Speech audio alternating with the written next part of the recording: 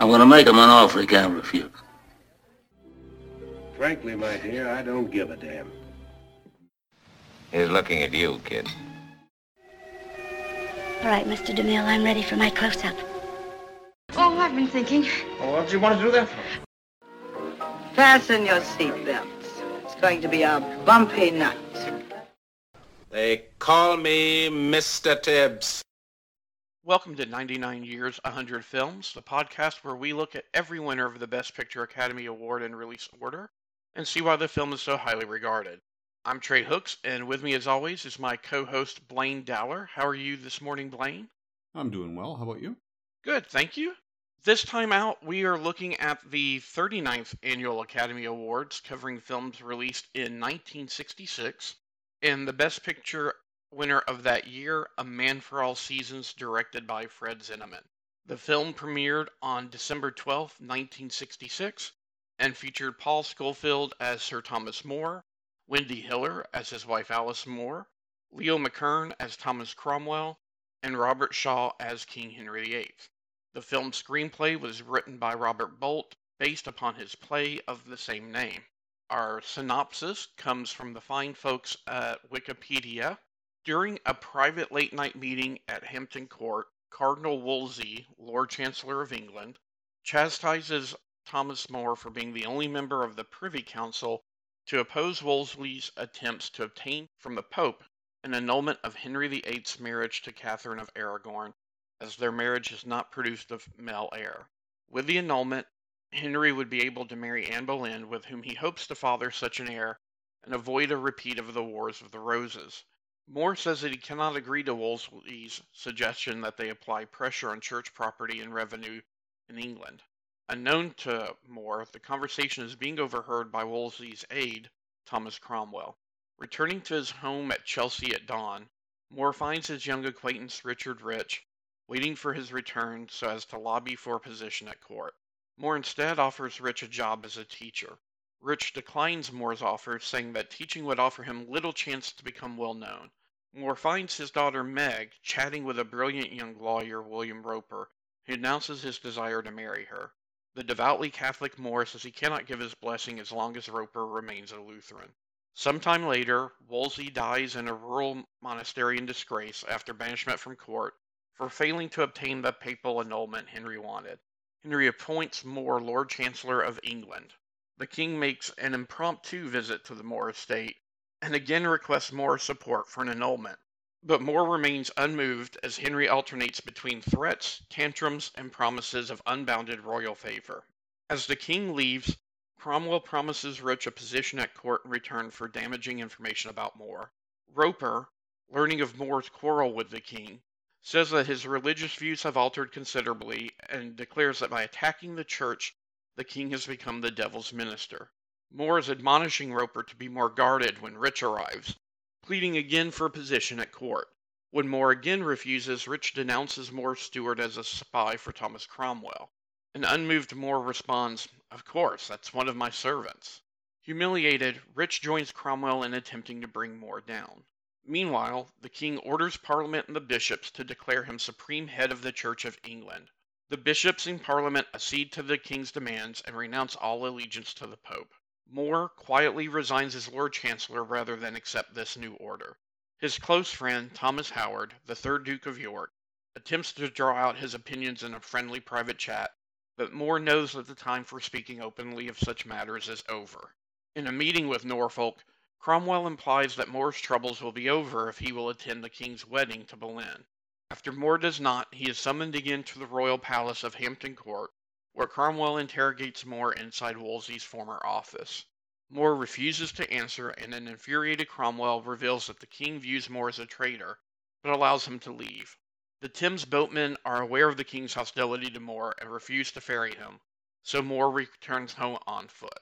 As More finally arrives, his daughter Meg informs him that a new oath is being circulated, and that all must take it or face charges of high treason. Initially, More says that he might be willing to take the oath, depending upon its wording. After learning that it names the king as supreme head of the church, and allows no legal or moral loopholes, More refuses to take it and is imprisoned in the Tower of London. Moore remains steadfast in his refusal to take the oath and refuses to explain, knowing that he cannot be convicted if he has not explicitly denied the king's supremacy. A request for new books to read backfires, resulting in the confiscation of the books he has, and Rich removes them from Moore's cell, providing an opportunity for Rich to further debate Moore. Moore says goodbye to his family, urging them not to try to defend him, but to leave the country. Soon after, he is brought to trial, with Cromwell appearing as counsel for the prosecution. Moore refuses to express an opinion about the king's second marriage, or why he will not take the oath. As an experienced lawyer and judge, he cites his silence as part of his defense, based upon the legal precedent that silence is to be interpreted as consent. Cromwell calls Rich to testify. Rich alleges that when he went to confiscate Moore's books, Moore told him that while Parliament has the power to dethrone the king, it does not have the authority to make the king the head of the church. A horrified Moore offers to take any oath required by the court, that he never said any such thing to Rich. Moore adds that he would never be so suicidal as to entrust so dangerous an opinion to such a man as that. As the Rich leaves the witness box, it emerges that Rich has been made Attorney General for Wales as a reward from Cromwell for committing perjury, much to Moore's chagrin. Under a direct order from Cromwell, the jury convicts Moore without leaving the courtroom to deliberate. But as the judges begin to pronounce the death penalty, Moore interrupts and reminds them that prisoners are to be asked before sentencing if they have anything to say. Upon being so asked by the judges, Moore declares, "I do." Moore calls the Parliament's act of supremacy repugnant to every legal precedent and institution in all the history of Christendom.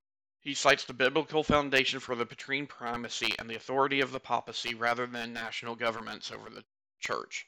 Moore further declares that the church's freedom from state control and interference is guaranteed both in Magna Carta and in the king's coronation oath.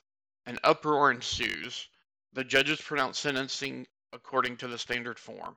Moore is to be remitted to the Tower to await execution by beheading. The scene switches from the court to Tower Hill, where Moore observes custom by pardoning and tipping the executioner. Moore declares, "I die his majesty's good servant, but God's first." He kneels at the block, and off-screen the executioner cuts off Moore's head. A narrator intones an epilogue, listing the subsequent untimely deaths of the major characters, apart from Richard Rich, who became Chancellor of England and died in his bed. And thus ends A Man for All Seasons. I guess I'll start with, was this your first time watching it, Blaine? It was, yes. How about you? Not the first time, but the first time in several years. In high school, we had studied the play, and I believe as part of studying the play, we watched the film. Okay. Yeah. We didn't cover this particular play in high school. What were your thoughts? I think it's actually a well-made movie. It didn't really blow me away, but again, when I sat back to look at it, I couldn't think of areas that really jumped out at me as being open to a lot of improvement. It came in with a mission. It told the story well. I'm not terribly familiar with the historical events, so I don't know how accurate it's portrayed, and it's very possible that this kind of thing could be very one-sided, showing all of Moore's strengths but none of his flaws, whatever they may be. So I can't speak to the historical accuracy in that regard. But this is one of those movies where, yeah, it wouldn't immediately jump to mind as a Best Picture nominee or Best Picture winner when I'm watching it. But when I can't think of ways to improve it, then it's hard to object to its status and receiving that nomination. I agree. I find myself liking this quite a bit, and I think it's carried a lot by the performances of Schofield and McKern. You can tell it's more so than a musical like My Fair Lady, which we recently covered. You can definitely tell that its origin is in a play, but it has that more expansive feel that a good film adaptation of a play can give you. I'll contrast it a little bit with another nominee from this year, which we'll talk more about later, but Who's Afraid of Virginia Woolf is also based on a play, and while there's an entire house that most of the film is supposed to take place in, it's one of those films to where it's predominantly set in a living room, because on stage that was the one set that they used for the majority of the play. But there's a lot of going outside in the film and a lot of long trips. And even themes, even things that would seem unnecessary, like the very leisurely opening credits of the film where the cardinal sends for Moore and the messenger has to travel all the way to Chelsea to Moore's house, and then he fetches Moore and they travel all the way back. Even that has a purpose, because later when Moore is forced to walk home, you have a greater appreciation for how long that trip would have had to have been. So I thought that was a nice touch. And I know anytime you have an adaptation from a play or another source, some of the language that you like is more likely due to the source material. But since it was adapted by the playwright, I don't think there's as much plagiarism's the wrong word, but I guess what I'm trying to say is there's a lot of language in this that I like. I was just listening to Paul and Scott Gardner discuss a movie recently on, is it Jaws? And one of Scott Gardner's criteria are always, is the film imminently quotable? And, while I haven't seen this film or read the play in, going over 30 years now, I give the devil the benefit of law for mine own sakes, and it profits a man nothing to gain the world at the cost of his soul, Richard, but for whales, those have always stuck with me. So I enjoyed it quite a bit. I do have a tendency in my mind, to confuse this with another film, 1964's Beckett, which is also based on a play, because the plots are very similar. Friend of a king is elevated to a high political position. Because of morals, the friend can't acquiesce to the king's wishes, and it leads to the downfall of the friend. And it's Sir Thomas More and St. Thomas Becket. So because of the first names are Thomas of the leads in both of them, I tend to get them confused quite a bit. Yeah, and I will give you that a lot of the dialogue here is resonant. And yeah, this is one of those movies where so much of it is carried by the cast, like you said. And Schofield in particular does a fantastic job. We'll talk more about that a little bit later. Well, he's an actor that I think very few people will be familiar with, because as I was reading his bio, obviously because he was in this, he was a stage actor who crossed over into film, but he crossed over into film so infrequently. The only other film that people may know him from would be Quiz Show from '94. These aren't the only two films that he did, but when you compare and contrast him with someone like an Olivier or a Richard Burton or a Sir John Gielgud, he had that same level of stage career, but dipped into film much more infrequently than any of those did. Certainly, yeah. Going through his IMDb, he's got 20 TV credits and 21 film credits. And some of these are uncredited roles, believe it or not. After this film, he was the main judge in The Red Tent in 1969, and that was an uncredited role. He was the lead in King Lear in 1970, but that one doesn't seem to have lasted. So yeah, I would think his next most prominent, I would agree with you, is Quiz Show from '94 as Mark Van Doren, which we'll discuss at least on some level when we get there, because it was also nominated for Best Picture. Actually, the only year so far where I had seen all Best Picture nominees before the nominations were released. So, yeah, he definitely stands out, but he also seems humble when, we'll talk about it a little bit later, but he was nominated for the Academy Award in this film, and having seen the competition, he didn't bother going to the award show because he didn't think he had a chance of winning. We also have, because of her, she is not as prominent in the film, but I listed her in where I did in the credits because of her preeminence from an Academy perspective. Wendy Hiller, who plays Alice Moore, his wife, because she's not part of the central conflict, she's not in it as much. But I thought she was great in it as well. Both as the loving wife who doesn't give a damn for his principles, but just wants him to live. And I also liked it quickly takes a back seat, but there's a really good kind of loving secondary conflict over the way he raises their daughter. There's a lot of subtext there because, and Susanna York plays the daughter, Meg, but you can tell that he's given her a lot of schooling that would be atypical for a young woman of her position at the time, and allows her a lot of freedom of speech and thought.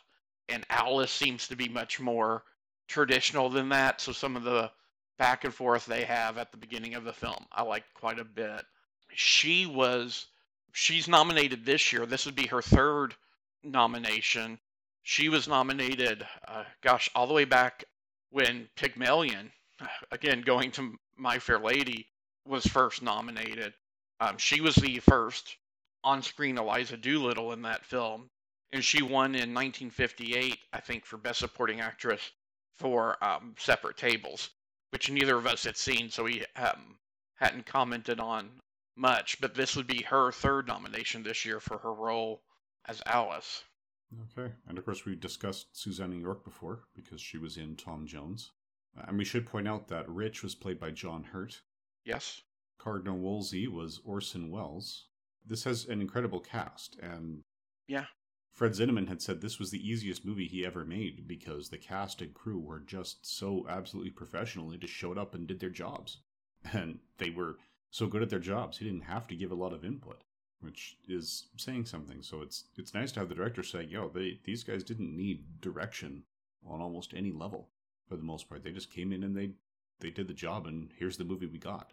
And I think a lot of that speaks to the strength of the script. So much of this is about the dialogue and the subtlety in the dialogue.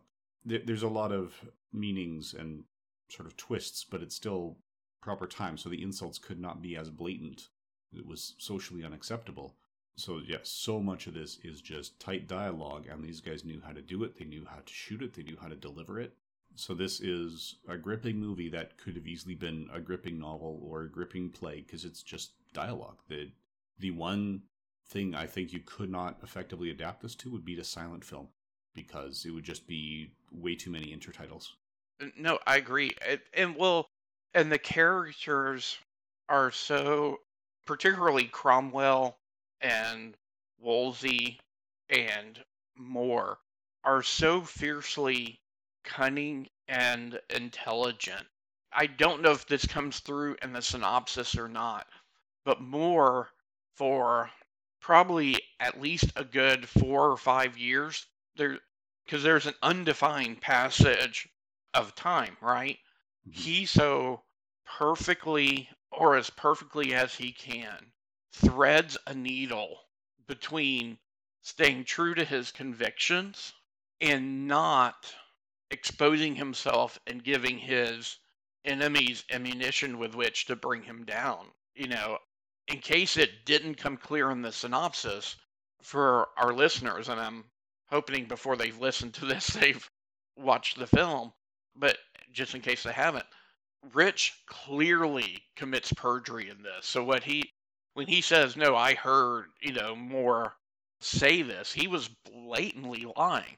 That's what they had to stoop to bring him down. He never showed his hand until the very end when he had already been committed to death. Yeah, and just to back that up, there's one scene that I don't remember coming up in the synopsis when even Alice's wife is saying, why are you doing this? Tell me what your objections are. And because he hasn't told her why he's refusing to take the oath or to do these things. And he turns around, puts her hand on the Bible and says, okay, if you swear right now, did I tell you anything about this? Did I tip my hand and say what's happening? On penalty of your eternal soul. What have I said? She goes, you've said nothing. And that's why it has to stay that way. So he kept silent. Even his wife, his family, they didn't know the particulars of why he was taking the stance that he was taking to protect them. He was incredibly careful. So yeah, you're right. He angered people, but there was no honest way to convict him and punish him for it. And he was the character as portrayed is such a man of words and letters, and you can tell above all other things, he's a lawyer. I mentioned it earlier, but one of my favorite things has always, or quotes from this film, has always been that line, I give the devil the benefit of law for mine own sake. Because he goes on to say, if you don't uphold the law and you let all those laws fall down, what's going to protect you? And that's always stood with me and been part of my makeup. And then when the oath of fealty comes out, and his daughter's just like, they've got you now because of course you refuse. He's like, no, I need to read it.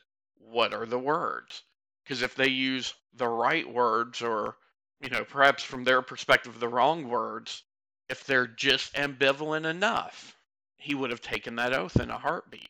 If he could have said those words and felt like they did not have a meaning that violated his principles, he would have taken that oath.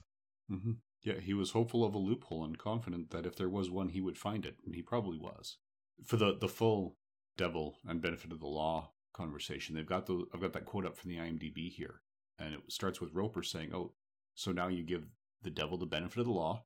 Moore's response is, "Yes, what would you do? Cut a great road through the law to get after the devil?" "Yes, I'd cut down every law in England to do that."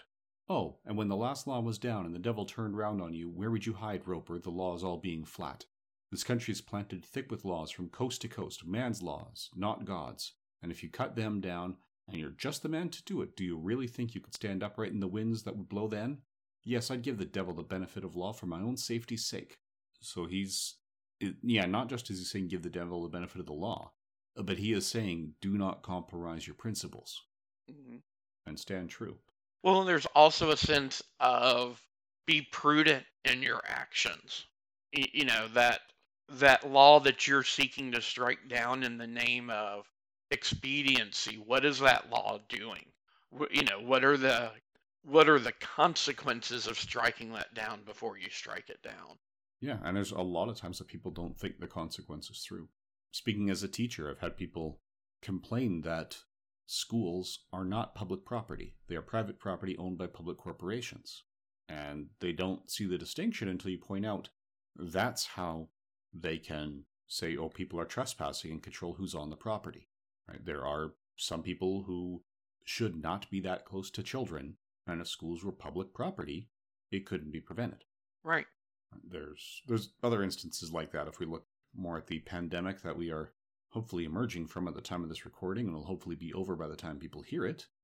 At least locally, a lot of people were complaining at first when they were shutting businesses down.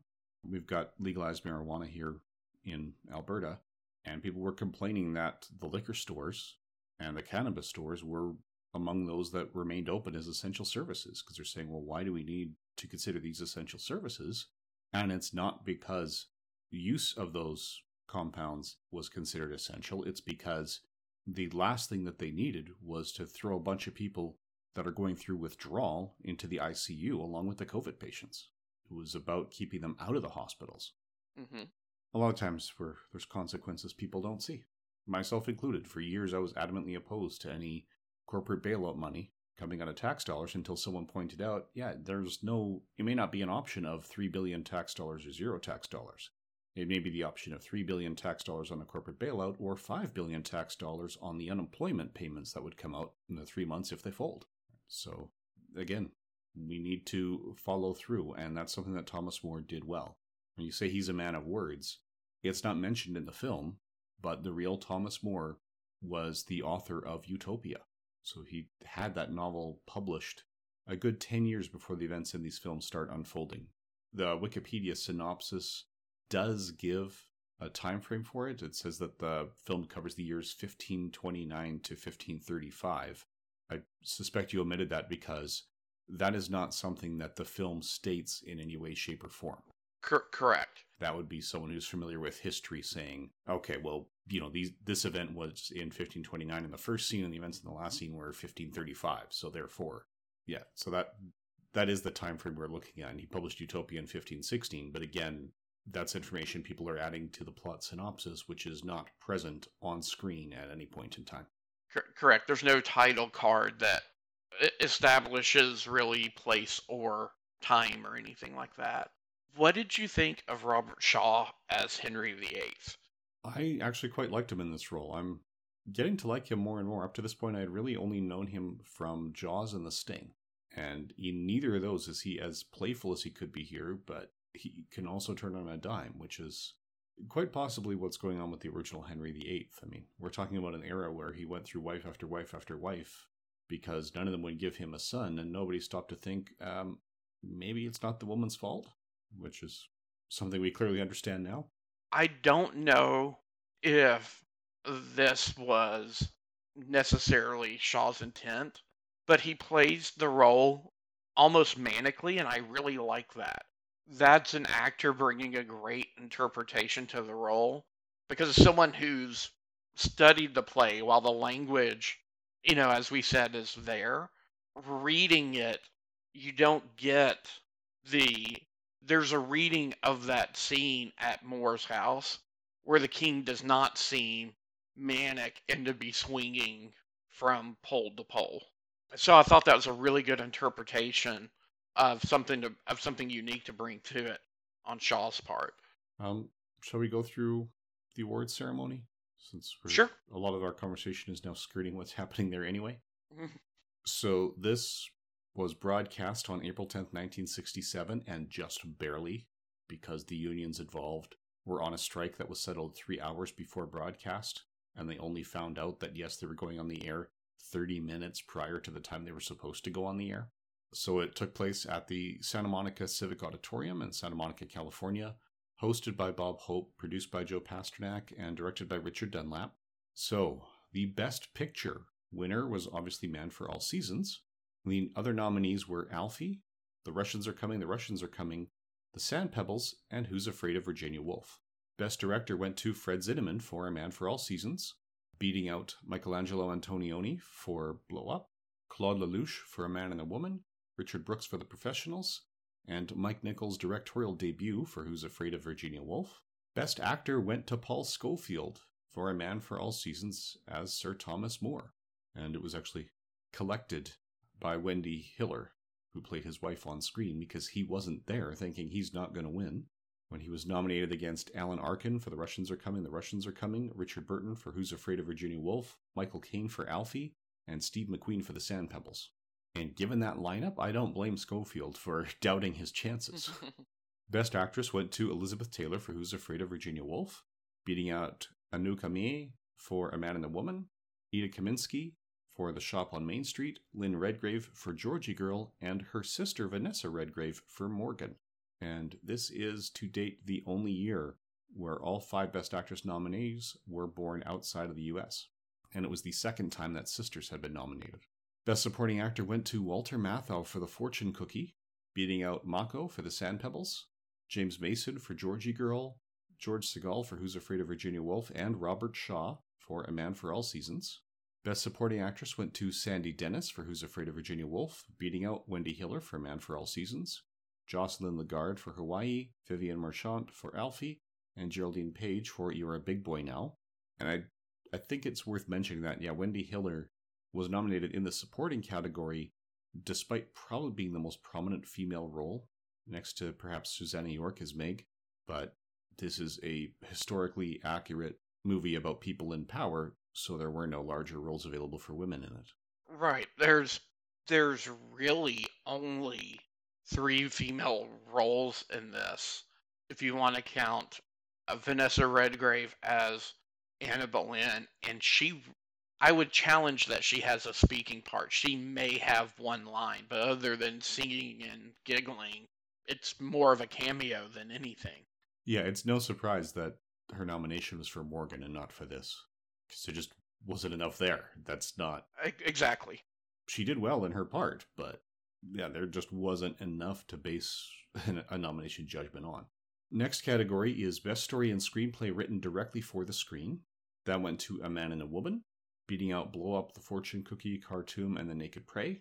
Best Screenplay based on material from another medium went to A Man for All Seasons, beating out Alfie, The Professionals, The Russians Are Coming, The Russians Are Coming, and Who's Afraid of Virginia Woolf. Best Foreign Language Film went to A Man and a Woman, beating out The Battle of Algiers, Loves of a Blonde, Pharaoh, and 3. Best Documentary Feature went to The War Game, beating out The Face of a Genius, Helicopter Canada, The Really Big Family, and Le Volcan Interdit. Best Documentary Short Subject went to A Year Toward Tomorrow, beating out Adolescence, Cowboy, The Odds Against, and Resletek J.S. Bach Mate Pasojabol, which I hope I didn't do too terribly poorly at. Best Short Subject Live Action went to Wild Wings, beating out Turkey the Bridge and The Winning Strain. Best Short Subject Cartoons went to A Herb Alpert and the Tijuana Brass Double Feature, beating out The Drag and The Pink Blueprint. Best Original Musical Score went to Born Free, and John Barry composed it, beating out The Bible in the Beginning, Hawaii, The Sand Pebbles, and Who's Afraid of Virginia Woolf. Best Scoring a Music, Adaptation, or Treatment went to A Funny Thing Happened on the Way to the Forum, beating out The Gospel According to St. Matthew, Return of the Seven, The Singing Nun, or Stop the World, I Want to Get Off. The best song was the title track from Born Free, beating out the title track from Alfie, the title track from Georgie Girl, My Wishing Doll from Hawaii, and A Time for Love from An American Dream. Best Sound Effects, Grand Prix beat out Fantastic Voyage. Best Sound, Grand Prix beat out Gambit, Hawaii, The Sand Pebbles, and Who's Afraid of Virginia Woolf. Now, in the final year that Black and White and Color have separate awards, we have Best Art Direction Black and White going to Who's Afraid of Virginia Woolf, beating out The Fortune Cookie, The Gospel According to St. Matthew, His Parents Burning, and Mr. Budwing. And Best Art Direction Color, Fantastic Voyage beat out Gambit, Juliet of the Spirits, The Oscar, and The Sand Pebbles. Best Cinematography Black and White went to Who's Afraid of Virginia Woolf, beating out The Fortune Cookie, Georgie Girl, Is Paris Burning, or Seconds. And Best Cinematography Color went to A Man for All Seasons, beating out Fantastic Voyage, Hawaii, The Professionals, and The Sand Pebbles. Best Costume Design Black and White went to Who's Afraid of Virginia Woolf, beating out The Gospel According to St. Matthew, Mandragola, Mr. Budwig, and Morgan. And Best Costume Design Color went to A Man for All Seasons, beating out Gambit, Hawaii, Juliet of the Spirits, and The Oscar. Best Film Editing went to Grand Prix, beating out Fantastic Voyage, The Russians Are Coming, The Russians Are Coming, The Sand Pebbles, and Who's Afraid of Virginia Woolf. And Best Visual Effects went to Fantastic Voyage, beating out Hawaii. Honorary awards went to Yakima Canutt for achieving as a stuntman and for developing safety devices to protect stuntmen everywhere, and to Y. Frank Freeman for unusual and outstanding service to the Academy during his 30 years in Hollywood. The Irving G. Thalberg Memorial Award went to Robert Wise. The Jean Hirschalt Humanitarian Award went to George Bagnall. So, in the end, we have 13 nominations for Who's Afraid of Virginia Woolf, 8 each for Man for All Seasons and The Sand Pebbles, and a few other multi-award winners, or nominees. But for the multi-award winners, A Man for All Seasons won 5, Who's Afraid of Virginia Woolf won 4, Grand Prix won 3, and then Born Free, Fantastic Voyage, and A Man and a Woman won 2 each. Okay. So before we go back to the big top ones, I just wanted to say a little bit about Yakima Canutt. A lot of people may not be familiar with his name, but he was extremely deserving of this award. He was probably the preeminent stuntman of the 20s and 30s. His career did go all the way back to the silent era. His signature stunt, which has been copied and aped over and over and over again, anytime you see a carriage or a wagon being drawn by a team of horses and they go wild, and someone has to jump down into the body of horses to try to catch the reins and manually slow them down, he was the first one to originate that stunt.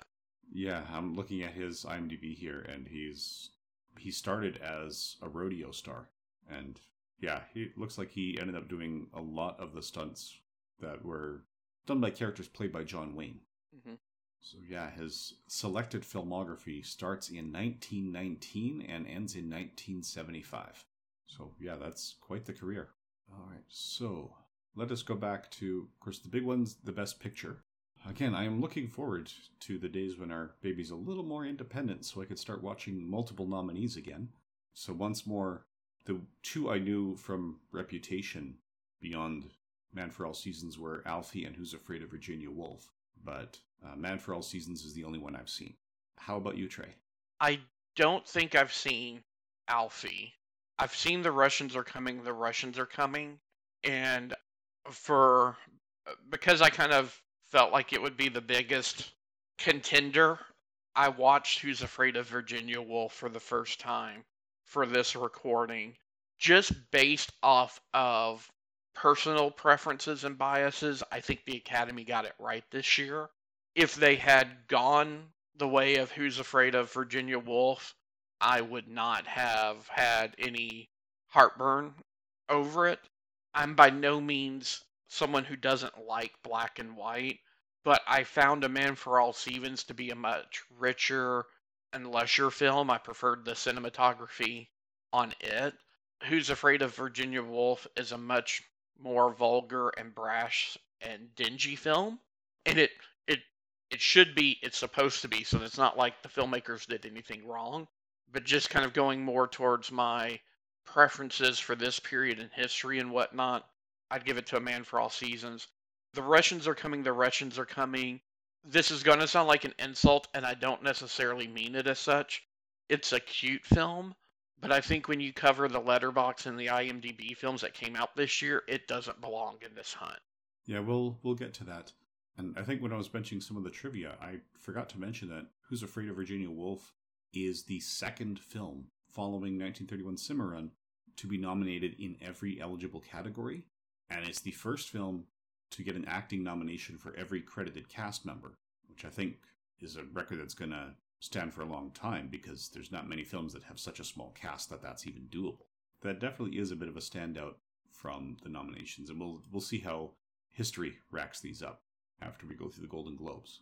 Anyway, you had something you wanted to say first, I think? Well, no, I was just going to say for Best Director, well, I'm not saying he's not deserving, and this isn't the first time we've covered a Fred Zinnemann film winning Best Academy Award. I found it, when you were saying that Fred Zinnemann said that he had very little to do because of the quality of his cast, I went, well, maybe that's a surefire way to win Best Director then, because him winning here, it struck me, and I can't say that this is the first time, but there's a wide disparity between what got awarded or nominated for Best Picture and the films that were nominated for Best Director. I've seen 3 of the films here. Blow Up came up on my list for a different watching exercise I'm doing.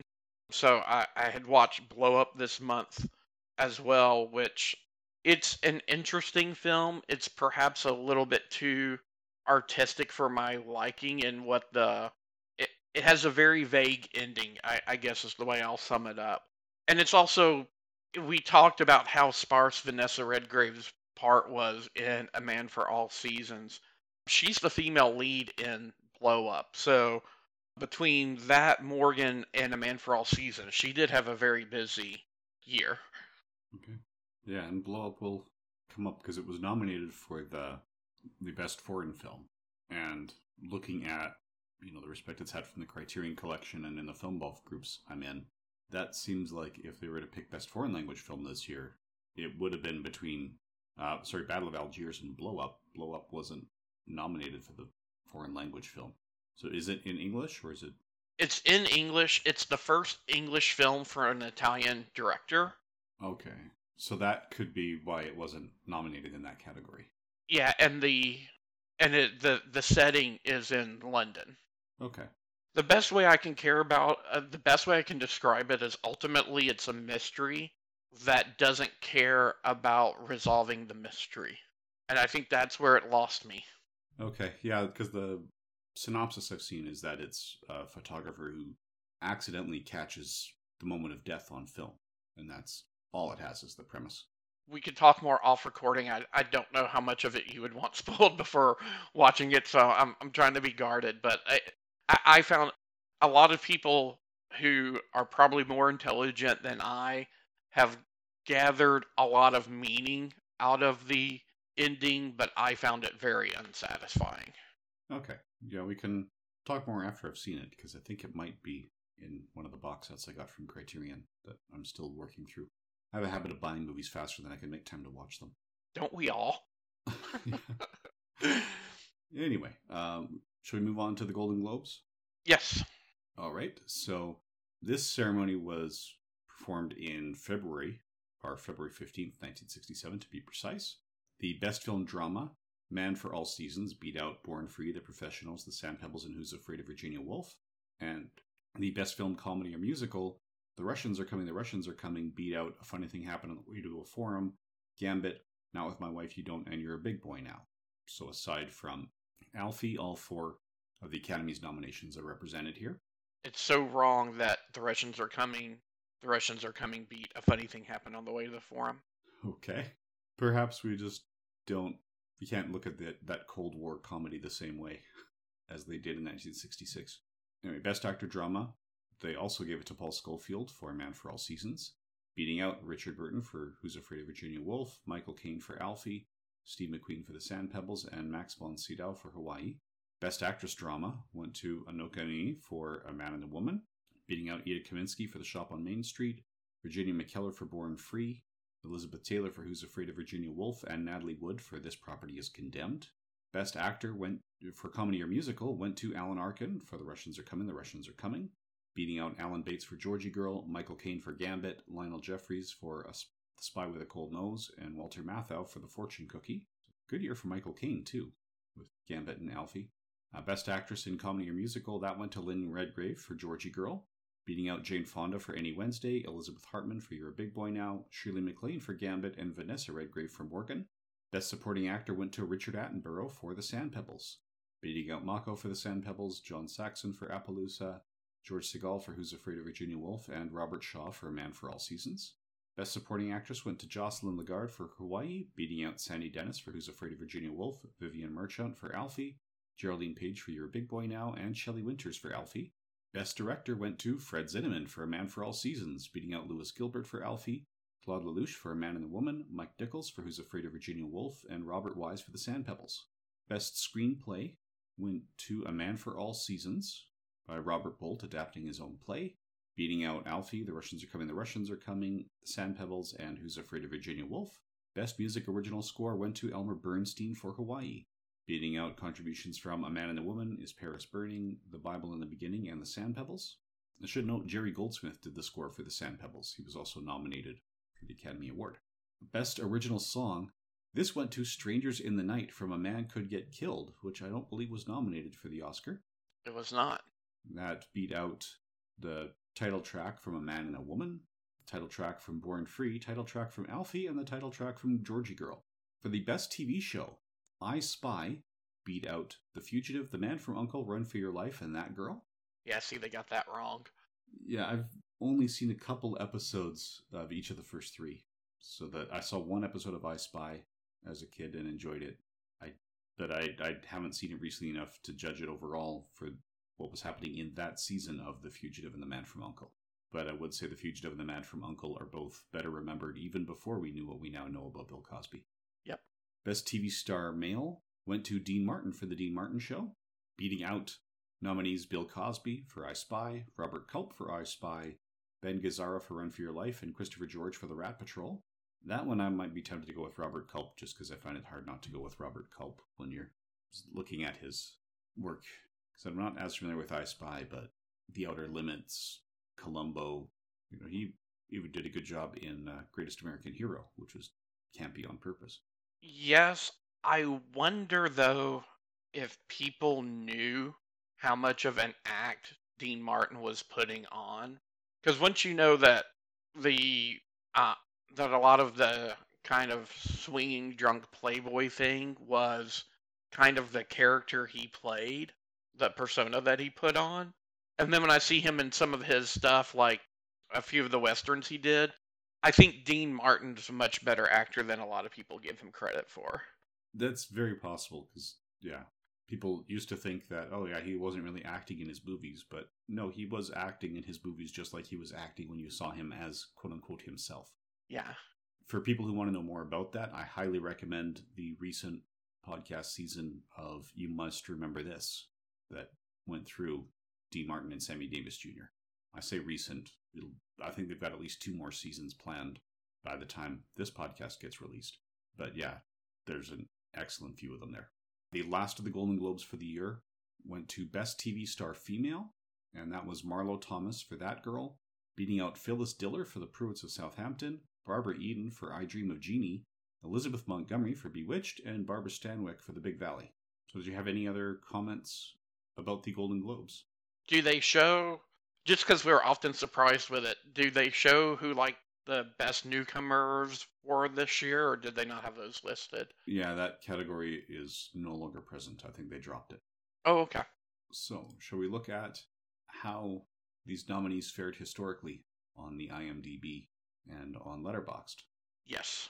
So, of the nominees, the highest rated film on the IMDb listings, if we do anything that came out in 1961 that is a feature film with a minimum of 1,000 votes, Who's Afraid of Virginia Woolf came in at number 8, and then A Man for All Seasons comes in at number 19. So there's a little bit of a gap there. The Sand Pebbles is at 27, and then Alfie and The Russians Are Coming both end up in the 70s. So The Russians Are Coming comes in at number 72, and Alfie comes in at number 75. Now, the top rated movie of the year in that number 1 spot is The Good, the Bad, and the Ugly, directed by Sergio Leone. If we compare this to the Letterboxd ratings, of the Academy Award nominees, the highest rated is Who's Afraid of Virginia Woolf, which is the 5th best movie of the year. The second highest rated nominee is A Man for All Seasons, which is the 69th best rated movie of the year. And then the other 3 nominees don't even appear in the first 72. And some of them are very well buried because they're below the average rating for those that have enough votes for this year. Notably, the number 1 pick for the year on Letterboxd is also The Good, the Bad, and the Ugly. And it's followed by Persona, Andrei Rublev, and The Battle for Algiers, which was nominated for Best Foreign Language Film but did not win. And Battle for Algiers was number 6th, also behind Andrei Rublev. So it looks like those two, and Persona is there as well, directed by Ingmar Bergman. I have not seen Persona, but I have not seen an Ingmar Bergman film that I have not loved. So I'm going to say that, yeah, that probably deserves the number 3 spot. Persona is one of those films that I just don't understand. I've seen it, and I'm not quite sure what Bergman's trying to say in it. So it's one of those things to where I am willing to admit that it is my failing as a viewer and not his failing as an artist. But that particular film is perhaps maybe a bit too avant-garde for my taste. Who's Afraid of Virginia Woolf, I highly recommend. When I said I thought the Academy got it right with A Man for All Seasons, that was me speaking subjectively to my personal taste. Objectively, I could accept an argument that Who's Afraid of Virginia Woolf is the superior film. While I don't think the performances or even the language has aged horribly, I think what Who's Afraid of Virginia Woolf has in its favor is, out of all of the films that were nominated the year that we're talking about, it's probably the most modern in terms of subject matter, which has also probably made it more, I guess, timeless in a way. Not many people will necessarily connect with the story of the Lord Chancellor of England going against the king, trying to override the church, but, you know, a couple stuck in an unhappy marriage with someone actively gunning for the husband's job, you know, a wife who got pregnant and then was married because of the pregnancy and then secretly had an abortion because she didn't want to have kids. And all of those are much more mature but much more timeless, I guess, subject matter. So, like, you could do Who's Afraid of Virginia Woolf set in 2022 very easily, I guess is what I'm trying to say. Yeah, it might be something that people have more personal connection to. Because even if they haven't experienced it, they could probably name people who have had at least elements of that right in their lives. Just very briefly, it is an older college professor and his wife, who is the daughter of the dean of a university, hosting a couple, which is a younger, new professor at the university and his younger wife, at their house for drinks after a late night dinner party. That's the best way that the overarching plot could be described. And the older wife is very much trying to use the younger professor to either motivate or cuckold her husband. The older husband feels threatened by the newer, younger model and viciously picks at flaws and weaknesses in his character and in his marriage, and it's that type of a film. Okay. Perhaps not uplifting, but quality and resonant. Quality, yes, but it's not. And I mean, even though A Man for All Seasons ends with the title character being beheaded, ultimately it did not feel as down as Who's Afraid of Virginia Woolf did. Which is saying something. And that reminds me of something else I wanted to mention based on the Wikipedia synopsis says that he's beheaded off screen. Sir Thomas More is off screen, but the axe is not. True. So it's very true. Had it been accurate, Thomas More's blood would have been on screen, because you see the axe swing down and out of frame. Actually, before we get to the recommendations and for our best of 10 picks for the next 10, so did you have any final thoughts on the Academy for this year? I look at it and I haven't seen enough to really judge, although historically it looks like the Academy made a mistake by not nominating The Good, the Bad, and the Ugly. I would agree with that. I mean... Yeah, not necessarily saying The Good, the Bad, and the Ugly should have won, but based on the way audiences are responding, it deserves to be held in higher esteem than The Russians Are Coming, or Alfie. I agree. I got exposed to The Russians Are Coming through my wife. It is something that she had seen when she was younger and enjoyed. Maybe it was the hype that came with it. I just remember it to be a thoroughly unremarkable film, and for a film that was supposed to be a comedy, not particularly funny. In that, there's always a danger with watching older comedies in that you are seeing things that are being presented for the first time in context. You're seeing maybe for the 100th time because you've seen 100 other things rip it off, right? So I always find that to be a danger with Laurel and Hardy and Chaplin and Keaton. Sometimes I don't always find their stuff laugh out loud funny, and it's just because I'm seeing what was done for the first time, what I now view as a cliche view filtered through 30 different imitators that I didn't know were imitators when I was watching The Imitators, right? Yeah, like the Marx Brothers and their mirror sequence. Exactly. So I don't know if that was what was going on with The Russians Are Coming, but for example, I mean, it got nominated and won Best Original Score. If you wanted to nominate a funny film, why didn't you nominate A Funny Thing Happened on the Way to the Forum? Or if you wanted something more adult and funny, Fortune Cookie. I just don't know why The Russians Are Coming is there ahead of all of those other films. Yeah, I couldn't tell you. All right, so who would you recommend this to? I would recommend it to, if you like period dramas, I think this is a good film for you. If you're the type of person who likes historical fiction, and I'm saying fiction because, as you said, we don't know how much of this is fictionalized from the real event, so I'll just go ahead and label it historical fiction. I think this would be good. If you're the type of person who enjoys British dramas, this isn't an entirely British cast. There's a few Australians in the mix, but by and large, this is a British production. I think this would be a winner for anyone in those categories.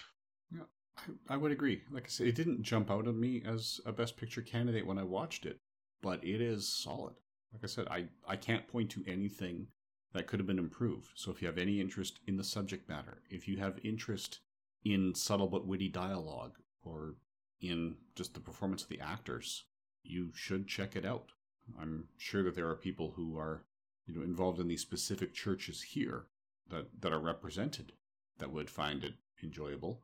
Probably those who are on the side of Thomas More rather than the side of Henry VIII would find it more enjoyable, but still it is interesting to see how this really led to events now. I mean, the Protestant faith, or the Protestant version of Christianity, really started in this era because Henry VIII wanted a son.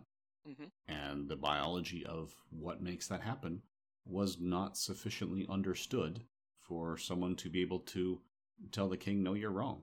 It's also interesting, if you've read and enjoyed Utopia, it might be interesting to get a look at the author. I've been tempted to read Utopia after seeing this, just because of that. Because I'd heard that, my high school English teacher said that, well, yeah, Utopia is not Utopia for everyone because they still had slaves. Although, looking into Utopia since this, I found out the slaves in that book are not chosen to be slaves because of their skin color or heritage. They are criminals or prisoners of war, and children born to slaves are not slaves themselves. They are born free. So it is better than a lot of the slavery that was out at the time, but it's still slavery. Anyway, so since this is the 39th annual Academy Awards, and the first ceremony had 2 winners, that means we have gone through our 40 winners. So as we're doing with each set of 10, we are picking our top 10 the top of the last 10 and the weakest film of the last 10. So just to recap for the listeners, we are choosing between The Bridge on the River Kwai, Gigi, Ben-Hur, The Apartment, West Side Story, Lawrence of Arabia, Tom Jones, My Fair Lady, The Sound of Music, and A Man for All Seasons. So Trey, have you got your top pick? I do, with a very strong runner-up, but I think I'm going to stick with The Apartment as my top pick. Okay. Very curious. What's your runner-up? My runner-up was The Bridge on the River Kwai. I was really surprised by that film. It was similar to From Here to Eternity, to where, just based off of the snippets that I had seen, the movie that I got wasn't the movie that I was expecting in a good way. Since I really started aggressively experiencing film on my own shortly after high school, The Apartment's just been a long time of love, so ultimately I decided to kind of pick that, to give that the slight edge because of nostalgia, but Bridge on the River Kwai was my runner-up. Okay, so we agree on the runner-up. My top pick was The Sound of Music. Okay. And my pick for the weakest of the 10 is West Side Story, which is probably making Paul Spataro cringe listening to this right now. But I do want to emphasize, it's not because it's a weak film. It's because these 10 as a whole are very strong. So it was the weakest of these 10, but there's no chance when we're done all 100 films, we pick our weakest of the full 100, that it's going to come out that way. There are definitely weaker films that we have seen. It's just, I don't think it's as strong as the other 9 in this decade. I went Gigi. And that was my runner-up. Just because, and it's not like I have anything against musicals, so I certainly don't want that to come across, but we're in the midst of what I would call the epic era of Hollywood, right? Even The Sound of Music and My Fair Lady, I would call musical epics. The way they were produced and the way that they were put together. I just found Gigi to be the lesser film. My runner-up for lesser, I'm not going to say worst. In a group like this, you can't say like worst film, right? My runner-up for lesser film is probably Ben-Hur. All right, so there we go. And so the next batch of 10, it may be really tough to pick a lesser film. I have already seen half of these, and I'm looking forward to the other half. So next month, we are kicking off our next 10 films with In the Heat of the Night, which is one I have been eagerly anticipating, but I've been putting off watching so that it'll be my first viewing when we discuss it. And the other 9 films in that decade are Oliver, Midnight Cowboy, Patton, The French Connection, The Godfather, The Sting, The Godfather Part 2, One Flew Over the Cuckoo's Nest, and Rocky. Oh. The 5 of those that I saw and rated on Letterboxd and IMDb, every one of the 5 was rated as a 4.5 out of 5. So in the next decade, we're going to have one favorite and 9 runner-ups, is what we're saying. I don't think we can pick a lesser. Yeah, the next decade is going to be a tough one. But that means we got a lot to look forward to when we're watching the movies for this podcast. Oh, and we're only 2 away from the year that we've said may break the podcast, 1968. Excellent. Yep, that is definitely coming. So, yeah, and by the time we hit Rocky, our podcast will be half done. We will have covered 50 of the first 100 Best Picture winners. Yeah, as we're recording this, we're a week away from the 2022 ceremony for 2021. Yeah, so at the time of this recording, the last film that we know that we're going to be discussing is Nomadland. There are still 6 winners to be determined, and we'll be figuring out one of them. We'll see which one. I may have to go shopping, because there are 10 nominees, and so far I own 3. So I'm hoping to actually watch one of them this afternoon. I'm curious, which one? Dune. Yeah, Denis Villeneuve's Dune. I'm going in, and I think it's the strength of where we are just because of the pandemic with streaming and everything. I'm going into this year with a much more solid viewing. I think I've seen at least half of the nominees already, and there are 2 that I don't have access to yet. Which 2? Belfast has come out on DVD, but I haven't rented it yet. I don't think Licorice Pizza has come out on streaming or DVD yet. Coda and Don't Look Up and The Power of the Dog, all 3 originated on streaming. So Coda was Apple TV Plus, and Don't Look Up and The Power of the Dog are Netflix. Drive My Car, Dune, King Richard, Nightmare Alley have all been on HBO Max, and West Side Story, the newer West Side Story, is on both Hulu and Disney Plus in the States right now. Right, which are essentially one service in Canada. We don't have Hulu, but a lot of the Hulu library appears on our Disney Plus. So yeah, those are there. And you are correct that Belfast is out on DVD and Blu-ray. That is one of the ones I own but haven't watched yet. So Belfast was my mother's hometown. Oh, okay. That'll be interesting to see. But there we go. So we will be back in the 28th the next month to cover In the Heat of the Night. So, and we know Trey's love for Rod Steiger, so it'll be interesting to see how that conversation goes. Yeah, this is a good one. And, we, not at the time that our listeners are listening to it, but at the time that we're recording this, we've recently lost Sidney Poitier, and this will be our first opportunity to really talk about him as well as an actor. So I'm looking forward to it.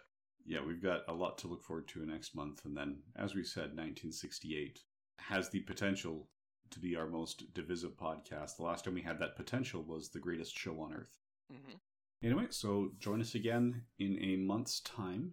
And just for the sake of completeness, it is worth noting that In the Heat of the Night was up against Bonnie and Clyde, Dr. Dolittle, The Graduate, and Guess Who's Coming to Dinner.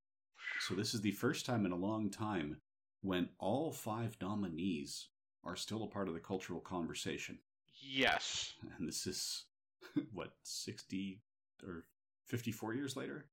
And all of them, I'll go ahead and say it. I don't know how many of them I will rewatch for the recording, but this is the first time in a while to where I've seen all of the nominees.